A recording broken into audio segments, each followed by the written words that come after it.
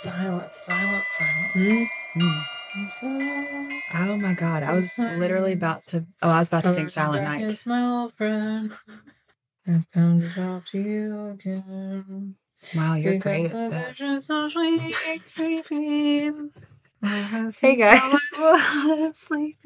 This is the Witches, Magic, Murder, and Mystery Podcast. And I am Kara. And I'm Megan. Hello. Your musical talent for the evening. Just a little dose of weird songs sometimes.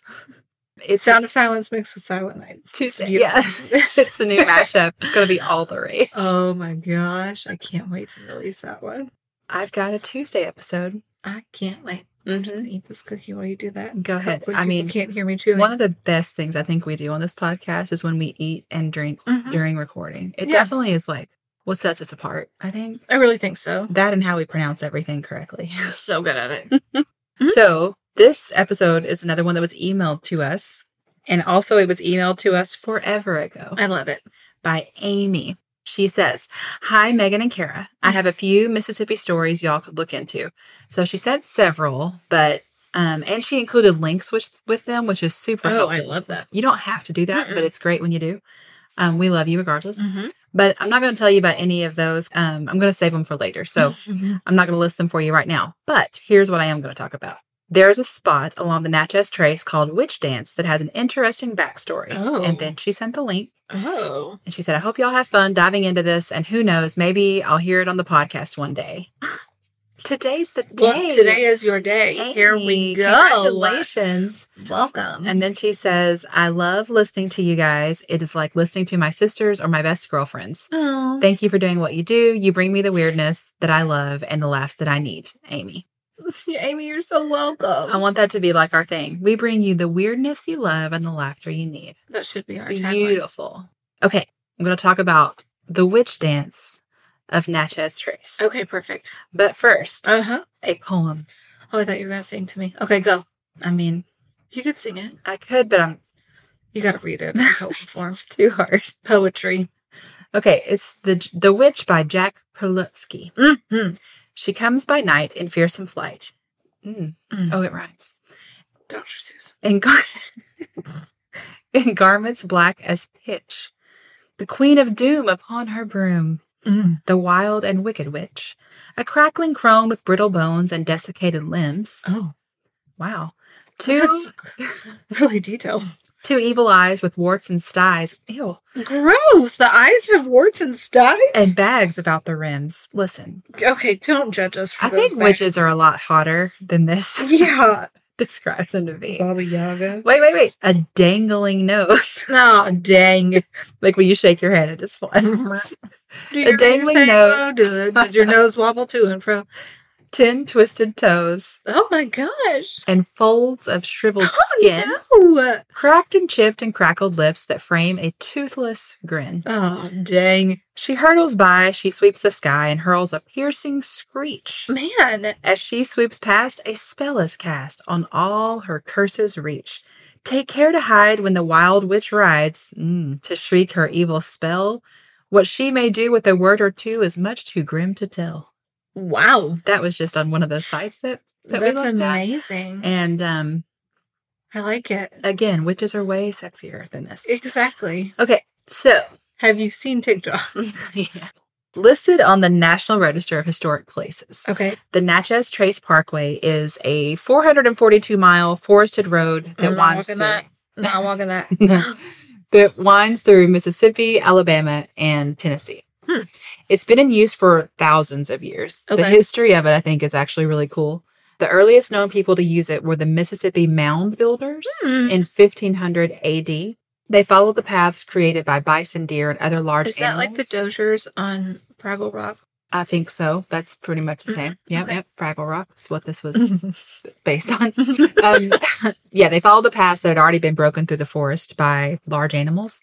And then the mound builders also built roads and cultural centers and monuments made out of earth that were used for burial sites and temples, several of which you can still see along the parkway. Oh. On the parkway just south of Tupelo, Mississippi, at mile marker 233.2, wow, there's a sign that reads Witch Dance. Oh.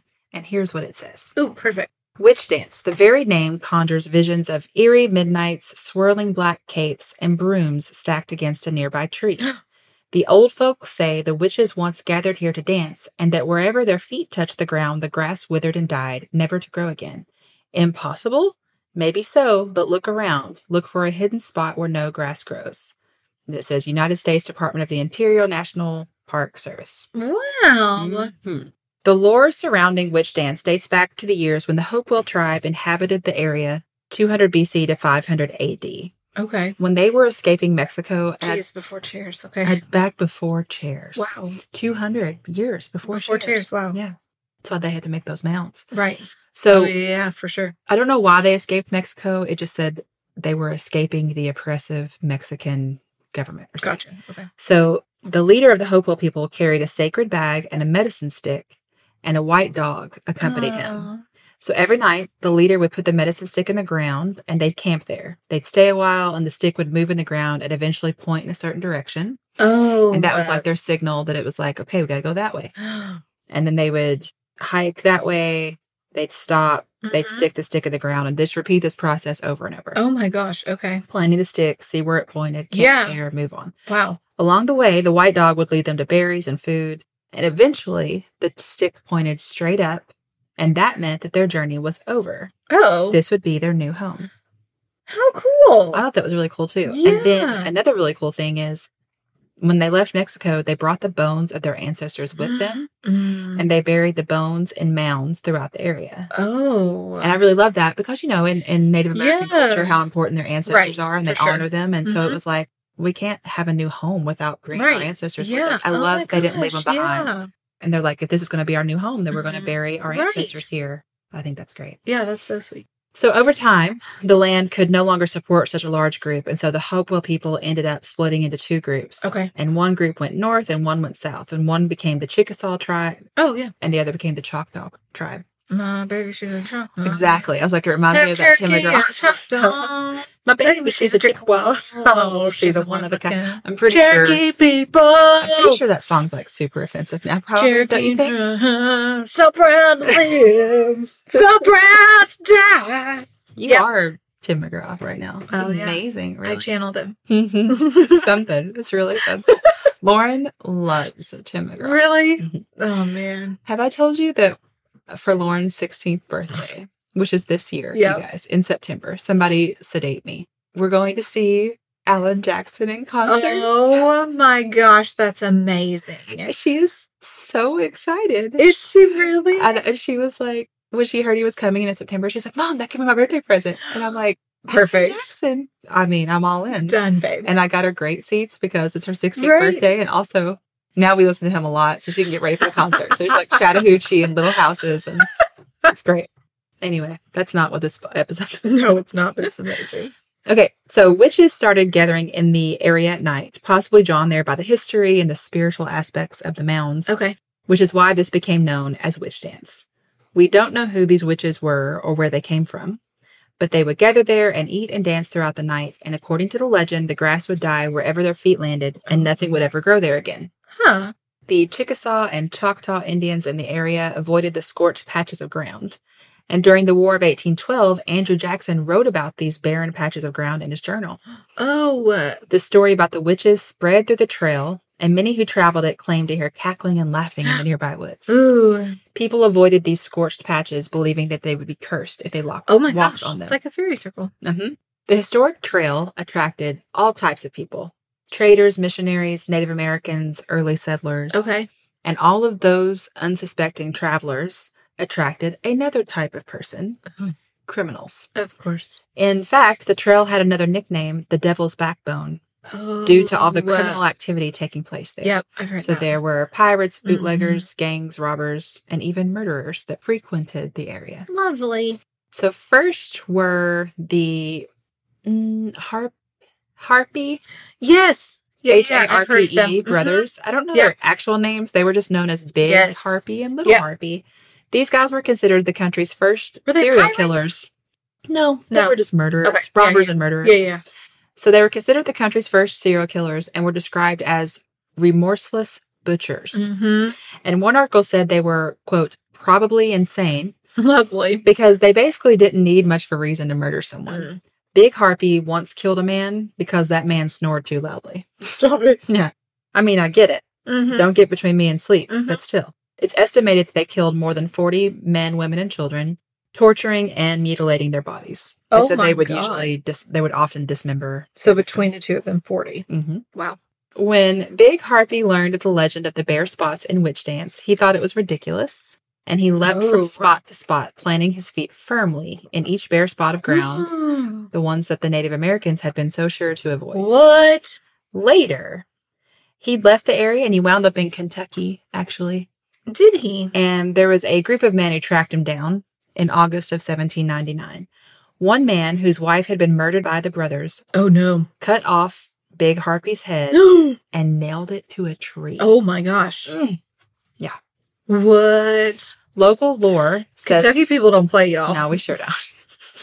Local lore says the skull was later removed from the tree by a witch, ground into a powder, and used as a potion to heal a relative, just like the Victorians used to do. Wow. Yeah.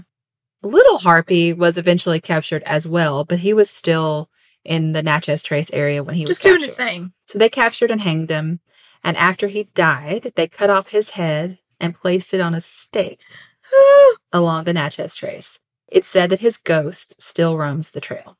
Oh, my gosh. Mm-hmm. So if you were traveling the trail back then and didn't encounter the Harpy brothers, you could obviously consider yourself lucky. Yeah, you're still alive. You're you're welcome. doing well. Mm-hmm. But they weren't the only ones you needed to watch for. Samuel Wolfman Mason, which is the name his mother gave him. She's like, oh, he sweet was little like Wolfman. wolf. That's so great. My I'm little going to name him Wolfman. after my great-great-great-grandfather. Mm-hmm. Was another famous criminal who operated along the trace. But whenever a large reward was offered for his capture, his own men killed him. What? And people say you could still hear his mournful cries along the trace to this day. I guess he was just so heartbroken by the betrayal. Oh my gosh. The last bad guy we're going to talk about is Okay. Joseph Thompson Hare. He was known for robbing and murdering along the trace. He said that he saw ghosts on the Natchez Trace on several occasions. According to his journal, he often saw a phantom white horse.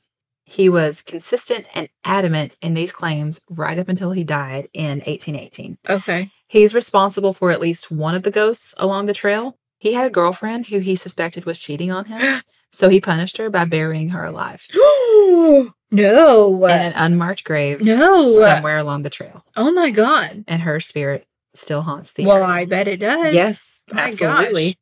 So today, Witch Dance is a bicycle-only campground. The scorched spots of earth can still be seen, and still nothing grows in those spots. Oh, It has been said that chanting and the beating of drums can be heard during a full moon. that's so cool. Right? So That's really cool. Creepy little place. I love the history of the trail. Yeah, and how it connects to so many different states and stuff. And it's been in use for so long, and they're Yes. still using it now. Yeah. And that they have that little marker up Uh-huh. to acknowledge what happened. You think as you're traveling through there, and you think like of all the people that have come before through these same trees, these same area. Oh my gosh. I love thinking about that kind of stuff. so many stories associated with it. So How that's cool. it. That's it this week. Oh, I love it. Yeah. All right, you guys. We will be back Friday. Yeah. All right. We love you. So much. Goodbye. Goodbye.